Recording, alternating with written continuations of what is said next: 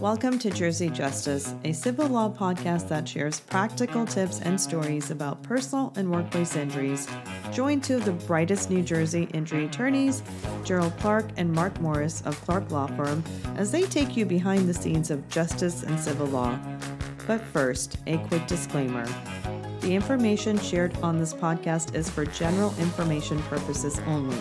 Nothing on this site should be taken as legal advice for any individual case or situation. This information is not intended to create and does not constitute an attorney-client relationship. Hello, everyone. Welcome back to Jersey Justice. We are all back after the 4th of July holiday. That is why Jerry's looking really tan today. Mark, I don't know what happened where Mark was. We'll have to talk about that. Before we even begin this episode, I'd like to actually start off and say, how was everyone's holiday weekend? Classic 4th of July weekend. A couple hot dogs, a couple hamburgers. Still got all 10 fingers. Saw some fireworks, but it was great. Well, and I did go to the beach, believe it or not. I guess I look a little pasty, but I was at the beach at least a couple days, some pool time. Well, nice. So you guys are bringing back to originally how you guys met. So if people go back and listen to episode 1 of our show, we tell the story of how you guys actually met and how you got hired at the firm. And it all goes back to the story of a beach and a lost wallet and a bar. So if you didn't watch that episode, go rewind all the way to episode 1, subscribe to all the episodes. And also, before I forget, I do want to mention that we are now taking questions for the podcast. So if you guys want to submit your questions, you can check out in the show notes. The email address for that is questions@jerseyjusticepodcast.com. So if you have a question that you'd like us to answer on the show, you can submit your questions there and you might actually hear it answered on the show. But before we dive into that, Jerry, how was your 4th of July weekend and did you do anything exciting? It wasn't too bad. To be honest, I spent the last couple of days writing a brief. Yeah, like the weather was real nice yesterday, but I spent a lot of time writing a brief on a case. But other than that, it was good. But I don't mind because I find it hard to not do much for long. For after a day or two of just not doing much, I can get a little buggy. So I go back and start working again. So I don't know. That's lawyer life for you guys. Lawyer life. We're taking behind the scenes. What really happens? You know, this is what they do. Mark, you're going to say something? I was going to say it's a blessing and a curse, but it's the same thing. A couple days and I start getting antsy. It's rare over a stretch of time like that. Same thing. I won't just stop into the office, make sure stuff's good, go through mail. Just something to feel productive for, that long period of time. I guess I'm the same way. I was like, I don't know what to do with myself with all these days where there's so I'm glad to be here today. All right. Today, you guys are going to dive in. We have a really special episode for you guys. We're going to be talking about litigation medical exams, and we're going to be discussing a recent New Jersey Supreme Court opinion on medical exams. So I think you're going to find this really fascinating because it's not a topic that too many other legal podcasts are talking about, and we're going to bring it to you firsthand. So I'm going to start this conversation off because, for our audience, so maybe, Jerry or Mark, whoever wants to share some information, if you can explain what some of the terms are that we're going to be, calling out, such as DME, TPO, and a couple of other terms that we're going to be using like IMEs. I'm going to pass it to Jerry because I know he's not ready. So I'm going to pass it to him purposely. So, all right. Yeah. So there was a recent Supreme Court opinion. The Supreme Court in New Jersey is the highest court. And so all the other courts and cases have to follow what they say on an area that they write about. And in June, actually on June 15th, which happens to be my birthday, they came out with a really awesome opinion that levels the playing field in these cases. So basically what happens in a personal injury case, at some point, the defendant is probably going to send the plaintiff, the injured person, to a defense medical exam. And basically, we've talked about this in other podcasts, but basically, they're going to be sent to a doctor that's paid for by the insurance company. They're picked and paid for by the defense. And they get to do a physical exam of the person and they review all their medical records and everything. And then they inevitably, frequently come up with a report that downplays the injuries. If there are real injuries, they'll often say it's from before the crash. if there's like a broken bone that had surgery with pins and screws, they'll often say that it was an excellent result. We've actually had cases where these doctors testified. In one particular case, I remember, is a person had a really bad broken leg, and you could see on the x-ray film like that it healed like this, like one part of the bone was overlapping the other. And the defense doctor said, that was perfect anatomical alignment. So basically in these cases, at some point they're going to be sent to this doctor, and it's not for treatment. It's for purposes of then that doctor will testify in court and try to convince the jury that your injuries aren't severe, that they're not permanent, that they're not from the crash. And often they will suggest that the plaintiff is a liar, a cheat, and a fraud. They'll never come out and say those words, but they'll say it in fancy terminology like the objective evidence doesn't match the subjective complaints, which means the MRI or the X-ray doesn't support what he's telling you, which means he's a liar. He or she's a liar, a cheat, and they're a cheat if they're trying to get something that they don't deserve, and they're a fraud. So what our office would a lot of times do is they would go to these exams, and then what we would find in these exams, because we've been doing this a long time, is often the doctors will downplay what happens at the exam or outright misrepresent what happens at the exam. So, for example, if it's a shoulder injury, they'll do a test, and yes, they were able to lift their arm to the ceiling with no pain. Or if there's a neck injury, they'll do like a neck exam, and they'll say they performed perfectly on the neck exam with no complaints. I remember one trial I did recently. I have in front of me the closing slides from that trial. So anyway, in one particular trial, the defense expert testified that the neck exam was normal. And then for the low back exam, he testified in front of the jury that the plaintiff refused to do the low back exam. But what we did is we had a nurse attend the exam, and the nurse recorded the exam. And the nurse then wrote a report which showed that the neck exam was not normal, that during it, that the client, when she was tilting her head doing it, that she had pain and that she had limitations with that. But the defense doctor testified that it was full range of motion with no pain.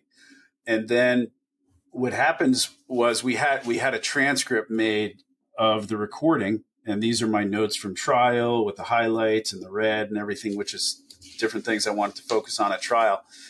And the transcript from that showed that it wasn't true because it indicated that. And like as to the low back, the doctor testified she refused to do the exam.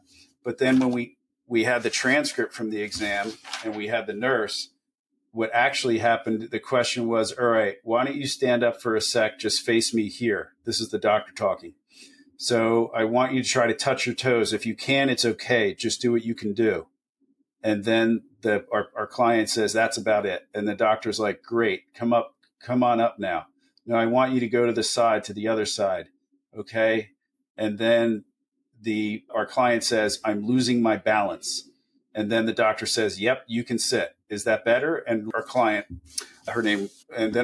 says, yeah, that's better. So basically what happened was the client lost her balance because of the situation and wasn't able to do the low back exam. And the doctor testified she refused to do it. So that's like another example. So basically the thing is we would send nurses to these exams to review them, to observe them. And then depending on what the doctor testifies to at trial, we then put the nurse on right after the doctor, preferably, who then will talk about what they saw happen, and then we'll record it. Okay, so the insurance companies and the defense was resisting allowing us to have nurses at the exams because basically what happens is you have a highly trained doctor in a room alone with a plaintiff who's looking for a recovery. And the defense says that this doctor's independent, and it's always the farthest thing from independent, but they call them independent anyway. So it becomes a he said, she said, which is totally unfair. And so we would send the nurses, we would record the exams, and they're resisting that. So there was an opinion from a lower court in New Jersey which says that if the plaintiff wants to bring a nurse to the exam, that they have to prove like a good reason for it and file like a motion and do a bunch of work and kind of climb like a hill and jump through a bunch of hoops to allow that to happen. So the Supreme Court reviewed that case and basically said that defense medical exams, they're not independent. They're defense medical exams because, it's by the insurance company, it's by the defense. It's for purposes of testifying in the litigation. It's not independent. And to level the playing field, the plaintiff should be allowed to bring a third-party observer, non-obtrusive observer, to observe the exam and record what happened and record it. It should be permitted as a default rule. And then they flipped it and said if the defense doesn't want that, then the defense has to file a motion and prove, a good reason why they shouldn't be able to do that. And what happened was, when I heard about this issue, I wrote an article on this issue that was published in the New Jersey Law Journal. It's also on our website. It's called "There is No Such Thing as an IME in New Jersey Injury Litigation." An IME is what the defense would call these things, IME standing for independent medical examination, which is the funniest thing because people have been calling these defense medical exams independent medical exams for years. And, in recent time, the plaintiff's lawyers, talking about why are these called IMEs? They're not IMEs. They're the farthest thing from independent. We've shown in cases that some of these doctors make millions of dollars a year testifying almost exclusively for the defense. So I got wind of this case. I heard about, this issue and that it was going around. And then when the lower court opinion came down, I thought it was I thought it was a mistake for the court to say that the burden should be on the plaintiff to prove good reason why they should be allowed to get a nurse at the exam. I mean, I was thinking to myself, like, it's such an important thing. I mean, there's millions of dollars at stake. It's a super, super important event in an injury case when you have the plaintiff examined by a doctor. So I'm like, why wouldn't this be recorded? When we have depositions in cases, it's recorded. Police today have to wear body cams. Everywhere you go, there's surveillance videos. But somehow these defense doctors hired by these insurance companies making gazillions of dollars doing these exams and testifying for the defense get to do it in the secret, so it's just their word against it didn't make sense. And it especially didn't make sense because we've had so many situations where the doctor misreports what happens at the exam. There's like a big company. There's some big companies out there that do this. And some lawyers actually believe, because what happens is these doctors they might do like maybe 10 or 20 of these defense exams on the given day. And they don't remember the plaintiff, like they don't know who they are. So when they see them in court, again, they don't remember them from the exam. I think they dictate a report and then they send it off to the company that then prepares the report and all that and sends it out. And some lawyers believe that the company changes what's in the report. And it appears they're working off templates because they often say the same things. So there's that whole thing. So we thought it was unfair to not allow a nurse or a third party in there to record it. The Supreme Court takes the case. Oh, and before the Supreme Court I decided the case, I wrote an article that was published in the New Jersey Law Journal. And I talked about this. I said, I've been doing this for 22 years. And I said, in my whole time doing this, I've never seen an independent medical exam. And I explained kind of the reality of the medical exams. And the other thing, too, is the lower court said that these exams aren't necessarily adversarial. And I also took issue with that. I said, no, they're inherently adversarial for all the reasons we kind of talked about. And then I talked about the prior case law on the issue and talked about these things. And then the Supreme Court came down. And now this was published in the New Jersey Law Journal, the article that I wrote. And one would expect that, lawyers read that, certainly judges and Supreme Court justices would read that. And, they didn't cite my article or anything. I don't know if it was talked about or if it was cited by any of the briefs that they reviewed, but their opinion closely matches what I put in the article. In particular, I said the mistake in the lower court was putting the burden on the plaintiff, and that's what they focused on, and that's the only thing they changed from the lower court opinion was putting the burden on the plaintiff to jump through hoops to get a nurse there. And they talked about the reality of these situations. So that's really good news. It's good news for people. It's just common sense fairness. So yeah, that's what it's about. Sorry for the super long wizard answer. No, it's okay. And I mean, for our audience too, can you explain to them why the insurance companies did not want this recorded? Because you know that, and Mark knows that, and I know that. But for, the general audience who doesn't know what really, happens in law. Well, winning trials is really hard. Okay. Like the insurance companies have so many resources. The corporations that we go against, they're so well funded. They often get the best among the best lawyers out there. They can pay for the best experts. So these trials are like really hard and you lose them. Like you'll go in and the person's injured and these doctors will get up there and say the most ridiculous things, such as that's perfect anatomical alignment. And the jury believes them. They often will believe them because you have like a highly trained medical doctor and a downtrodden, injured, usually middle class or lower middle class person often.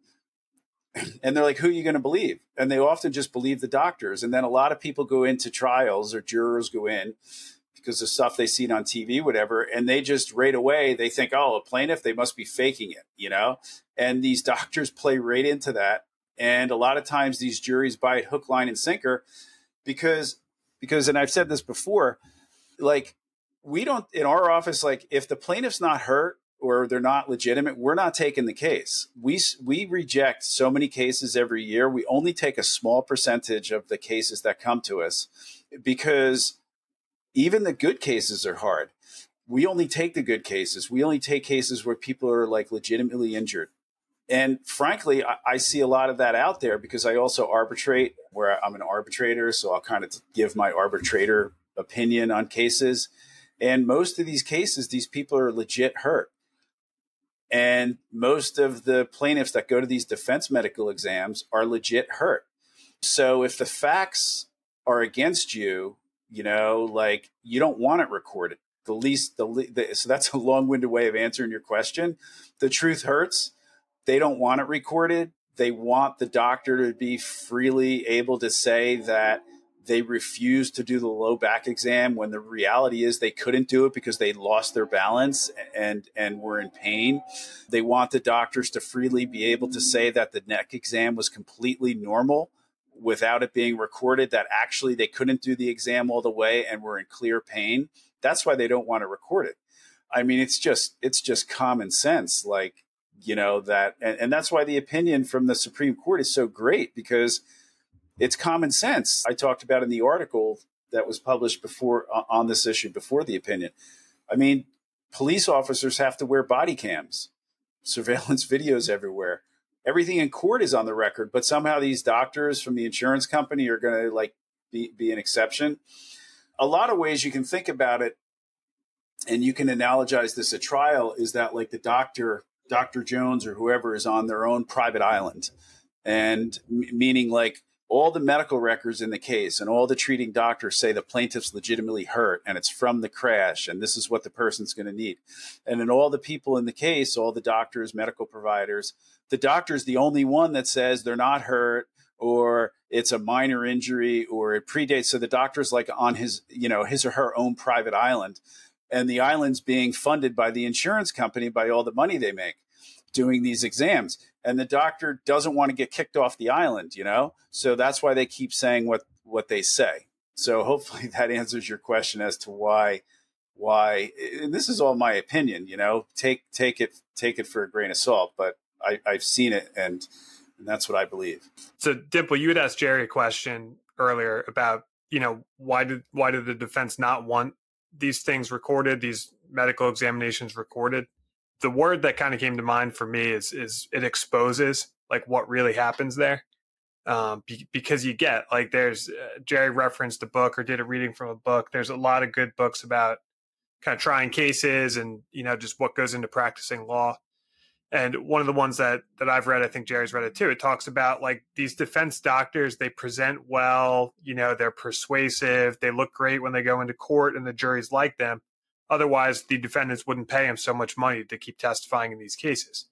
So these doctors, that a lot of times the jurors don't know what they're really about. All they see is this suit that comes into a courtroom and is persuasive and puts on this good presentation. But what the recording does, or what having a third-party observer at a defense medical exam does, is it exposes what really happens there, and Jerry and I both have countless stories of, I had a client that had a low back injury and they asked her to touch her toes. There's a standard kind of, battery of tests that they do. They're like, all right, touch your toes. And she couldn't do it. So the doctor physically pushed her down so that she got further down and then recorded, full range of motion, able to touch toes. Obviously, that caused her pain. We had a nurse there. Nurse takes a note. Doctor pushed her down. She cried out in pain. Doctor records in his, exam narrative, full range of motion, whatever percent. And without a third-party observer there, all we have is the doctor's report that says, full range of motion, fine, no complaints of pain.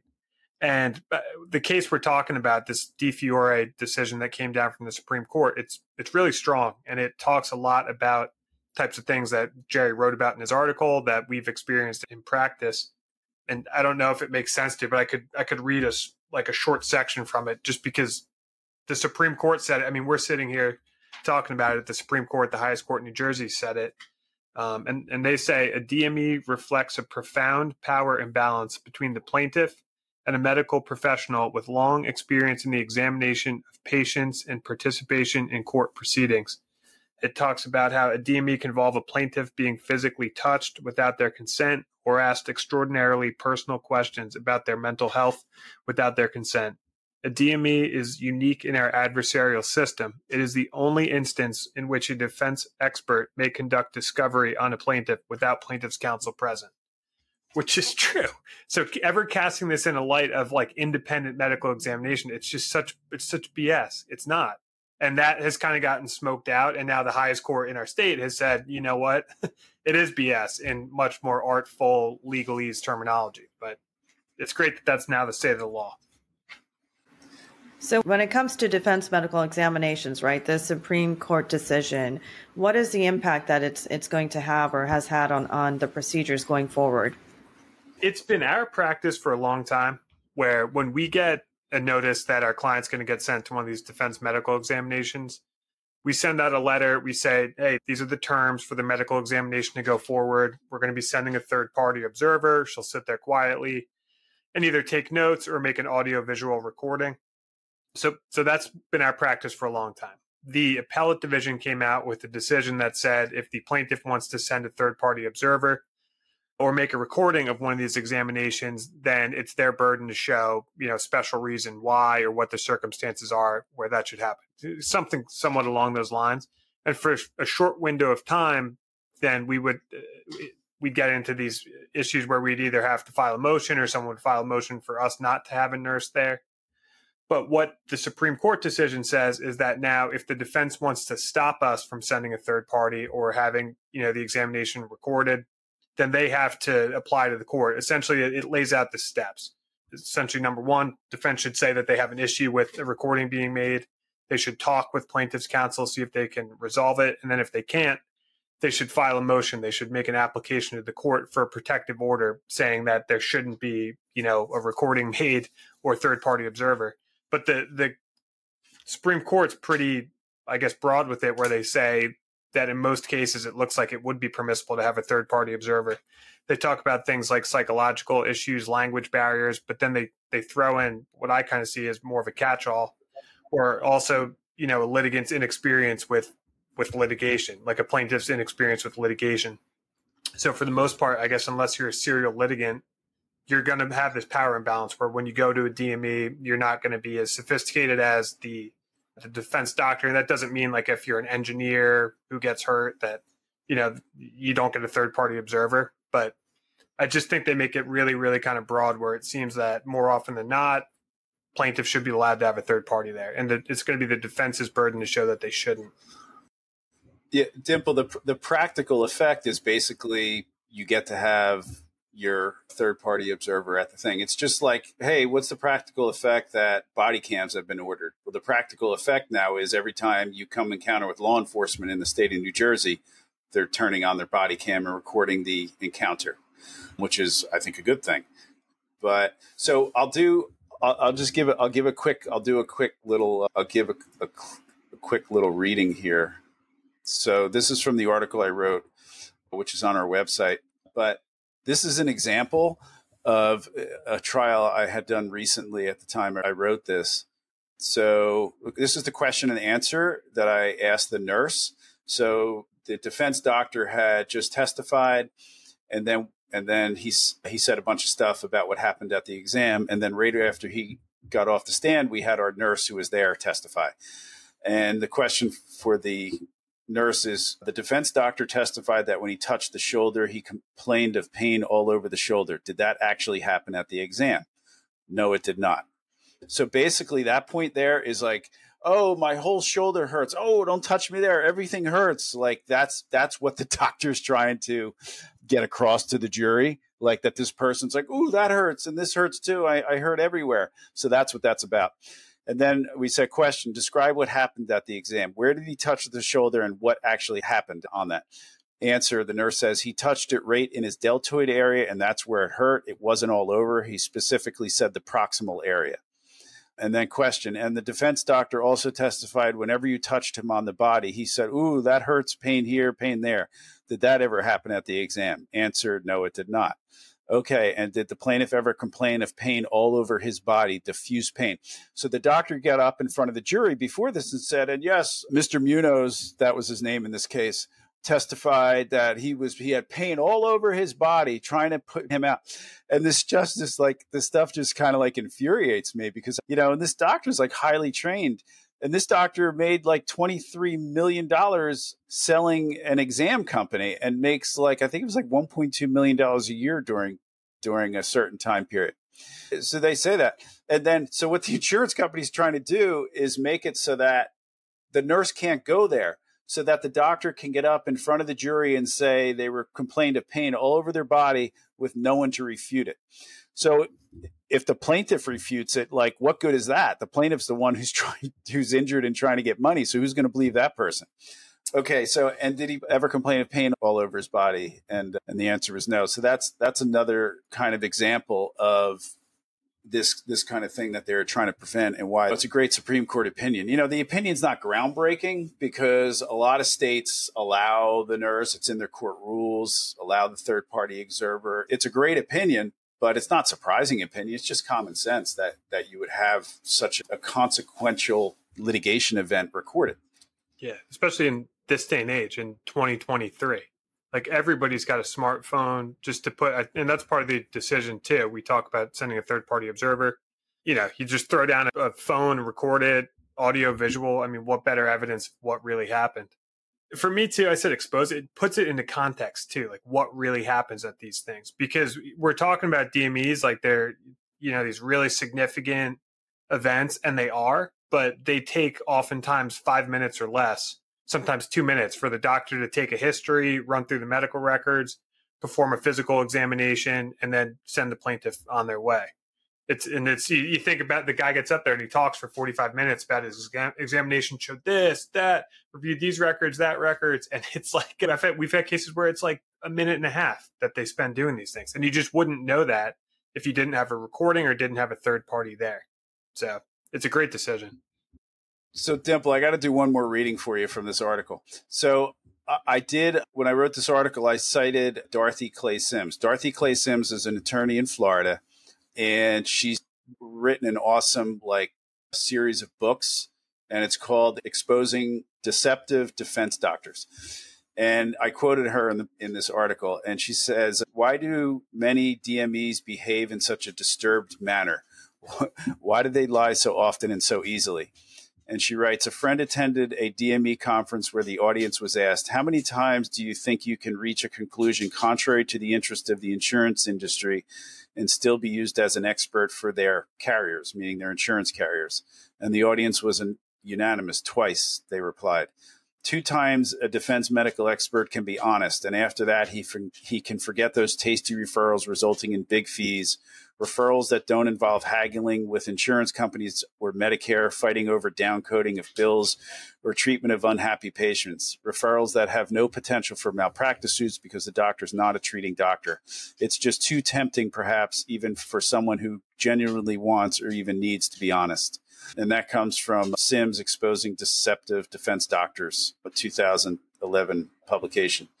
So I think the more people that send, because not all lawyers do it, not all lawyers have the exams recorded or send third-party observers. We've been doing it for a while in most of our cases, but I think it's going to change things because in probably the past 15, 20 years, juries have gotten very stingy and very skeptical of plaintiffs. And you hear so many deserving plaintiffs just frankly get screwed out of a recovery for things like this. So I think it's going to change a lot. Gary, do you think this is going to really change the way that, lawyers are going to be approaching DMEs for their clients? Yeah, I think so. I think more lawyers are going to send third-party observers like our office has been doing for a long time, and it's not a bad thing to ask. If you have to go to a defense medical exam, ask your lawyer, hey, can someone come with me? Can I record this? It's an important thing. Yeah. I think we're taking for granted that all the plaintiff attorneys out there have read this decision, internalized it and implemented it as part of their policy. Like, we've been sending nurses as long as I've been here. Jerry, I'm sure, as long as you've been practicing, you've been sending nurses. And I don't know that that's the norm necessarily. And for us, this is a big decision because it just reaffirms what we've been doing. But for other firms out there that may not be doing that, may not want to spend the time, the money to do that, it might not change anything. So again, your attorney matters, and you're right. If you're listening to this and you're with another law firm, you're going to one of these defense medical exams, it's really, really helpful for your case to have a third party there or to make a recording. That's great. Thanks for sharing that with our audience, Mark. So, Jerry, let's talk about how this decision is going to impact plaintiffs who allege cognitive limitations, psychological impairments, or language barriers. Well, there's a lot of these doctors, they don't want to be recorded. They want to have full control of the situation. They don't want anyone looking over their shoulder. So they'll come up with any arguments they can to prevent it. And one of the arguments they came up with in the case that the Supreme Court decided was, well, if you're doing a psychological exam, no one could be in the room because that will affect the person somehow. So, I think that even in cases where there's emotional injuries or psychological injuries, you'll still be able to have a third party observer there, Mark, any thoughts? Yeah, I do. It's funny you say that.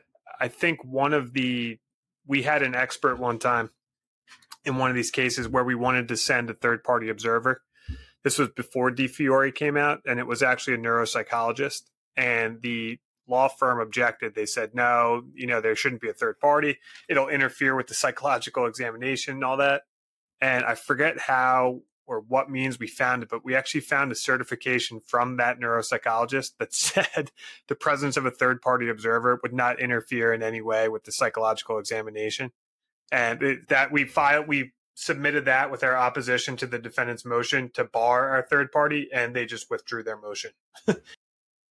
So we sent the letter saying it was a psychological exam, and we sent a letter, I think it was Dr. B, if I remember. And they wrote back saying, we object, we're not going to do that. And then they filed a motion to bar us bringing the doctor in. And then on the motion, they said this would interfere with the doctor's exam. But that doctor happened to be the same doctor in the DeFiore, the Supreme Court case we've been talking about. And in that case, he certified that it wouldn't interfere with the exam, right? The exact opposite of what the lawyers were saying to try to prevent it. Correct. I'm trying to pull it up. Exactly. It was a certification that said the presence of a third-party observer would not interfere with the taking of the, neuropsychological exam. And it was just the funniest thing because a lot of times, and that comes up in DeFiore as well, where they say the doctor is not the one that's objecting to having a third party there. It's oftentimes the defense law firms or, the defense insurance companies.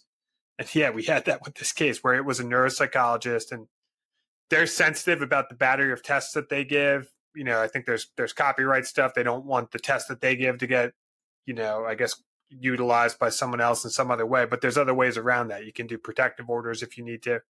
And here's the defense was like, oh, you can't have a third party. We found this certification, and it just killed their whole argument that they didn't even have the court decide it. They just were like, yep, we pulled that back.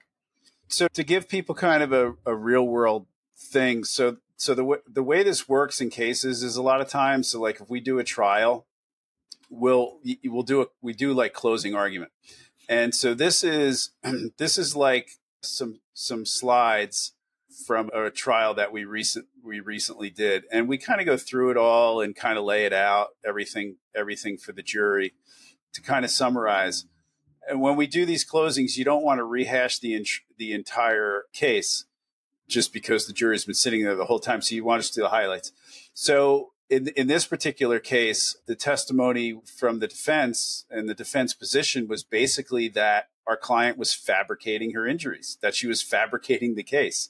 And I don't remember if they explicitly said fabricating or suggested it. Normally they'll suggest it. Sometimes some defense lawyers will get really aggressive and actually call them a liar. I've actually experienced that, or they'll actually say they're fabricating, which is a little edgy because it can backfire.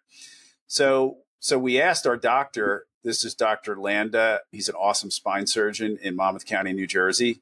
And here, I'll just play a little clip about, I asked him, is it true, like the defense is saying, that Linda was fabricating her injuries? So here, I'll play this. Hopefully you can hear it.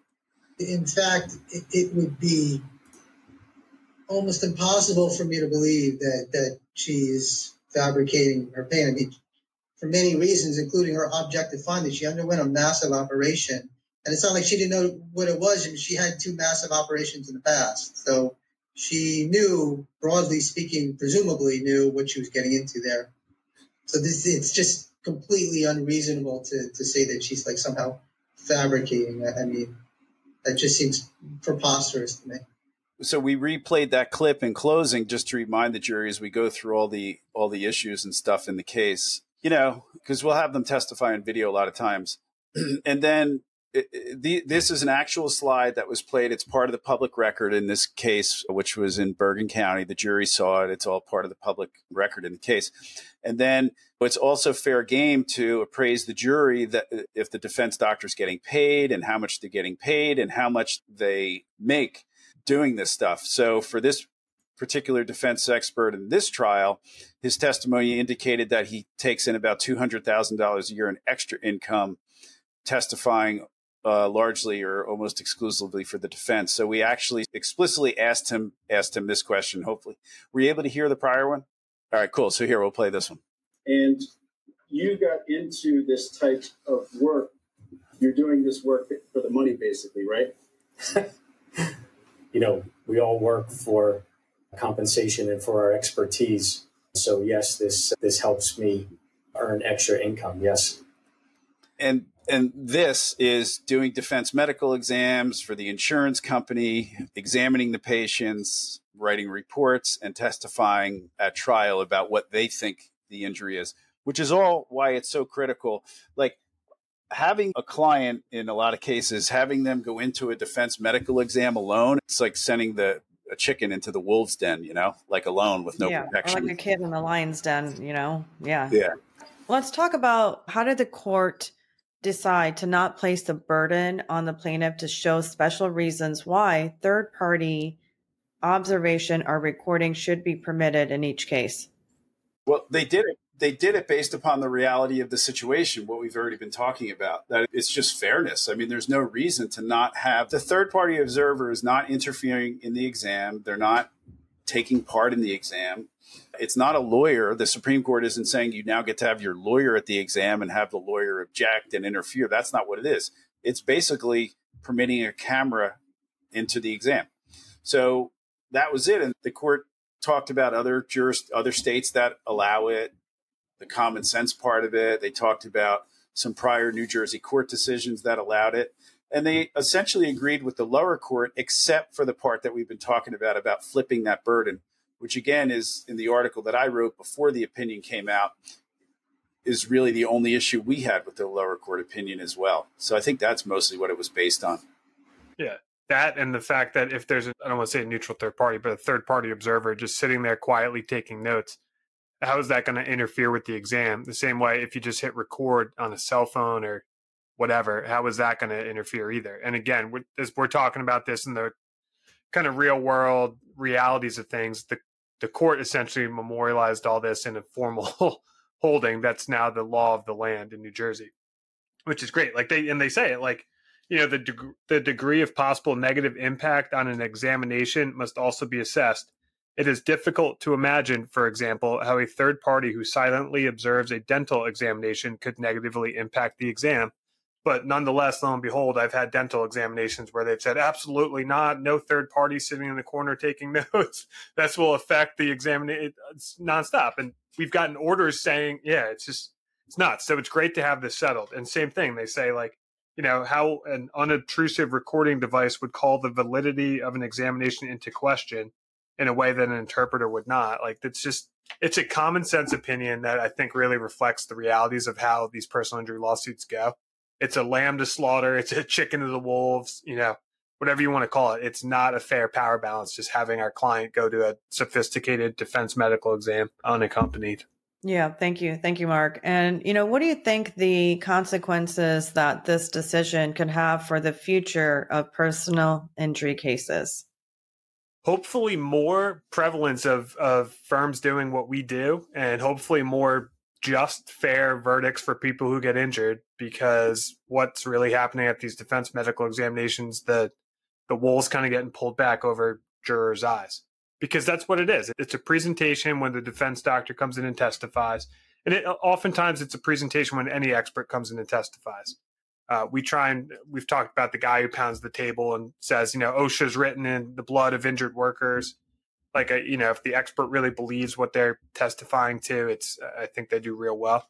But here, unfortunately, I think some of these defense guys might have convinced themselves that they believe what they're saying because, like Jerry read, two opinions that go contrary to what the insurance company wants you to say.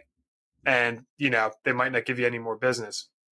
And we're talking to the tunes of hundreds of thousands of dollars, if not more, for these guys. So we've found that sometimes sending a third-party observer, we get a little less, I guess, strong of a report sometimes against us. It might be a little bit more accurate because if they do, 20 examinations a day, 19 of which there's no nurse in there, and then for the 20th, ours has a nurse, he's just like, you know what? Shoulder only got this high. That's what I'll put in the report. Whereas with the others, it gets there. He says, no issues because there's no one there to check it. So hopefully there's more kind of checks on the system. Hopefully it's, a mechanism for plaintiffs' attorneys to more accurately show to jurors, the courts, what happened at this. And hopefully it results in people being able to get fair compensation for their injuries without defense doctors being able to kind of keep in the dark what really happens at these exams. Yeah, thank you so much. And I mean, any of you guys can answer this one, but do you guys think that this decision is going to ripple down into other areas of law, or do you think it's going to be mostly contained into cases involving DMEs? I think it's pretty clear it's limited to defense medical exams and personal injury litigation, but it's not so much like it rippling down. It's just really consistent with the way the world's going. I mean, there's cameras everywhere now. Why shouldn't they also be in the defense medical exam room when the plaintiff wants it? Yeah, I think they should have the right to do that. Yeah. Can you imagine if there's a car crash and one person says, this is what happened at the crash, and the other says, no, this is what happened at the crash? You have the option of playing a video of what happened at the crash. What as a jury, what as, a system that's supposed to be based on what's the truth, like what really happened? Why would you not want that recording? Or why would you not want that independent witness standing on the corner that says, no, I saw the car crash. This guy was doing that guy was doing that. It's just fair. I just have one last question, which is, when the ruling refers to a neutral third-party observer, can you clarify what's meant by neutral in this context? As best I can read the opinion, I think it means not having the attorney there. I agree. They don't want to turn it into, I guess, any more of an adversarial proceeding than it is. It's not someone that's supposed to be in there being an advocate, arguing for you, fighting with the doctor. I think it's exactly what it sounds like, just a neutral third party sitting there recording what happens. Yeah, I think the neutrality is not that they're not for one side or the other, but they're not doing anything other than observing, taking notes, and recording. I think that's where the neutral comes in. Agreed. I think the court touches on that too, where they say like, hey, we're making clear, we're not saying the attorney can go in there. We're saying it's a neutral, I think like unobtrusive third party. Awesome. Thank you so much. So I want to actually remind our listeners that they can send in their questions to questions@jerseyjusticepodcast.com, because your question may be featured on a future episode where we will answer it live. So please feel free to reach out to us. It's going to be also in the show notes for you. And make sure that you share this out with all your friends in your community, because we want to make sure that they're also in the know when it comes to what's going on in New Jersey and what happens behind the scenes in lawyer life. All right. We'll see you guys next time. And there you have it, folks. Another episode of Jersey Justice Podcast. If you're loving what you're hearing, it's time to hit that subscribe button on Apple, YouTube, and Spotify podcasts. And don't forget to leave us a review online. Share this podcast with your friends and become their legal hero. Dive into more episodes at jerseyjusticepodcast.com or clarklawnj.com and check out our show notes for more information. If you're navigating legal issues and need a guiding light, we're just a phone call away. Call us at 1-877-841-8855. Again, 1-877-841-8855. Until next time, Jersey Justice Warriors, stay empowered and informed.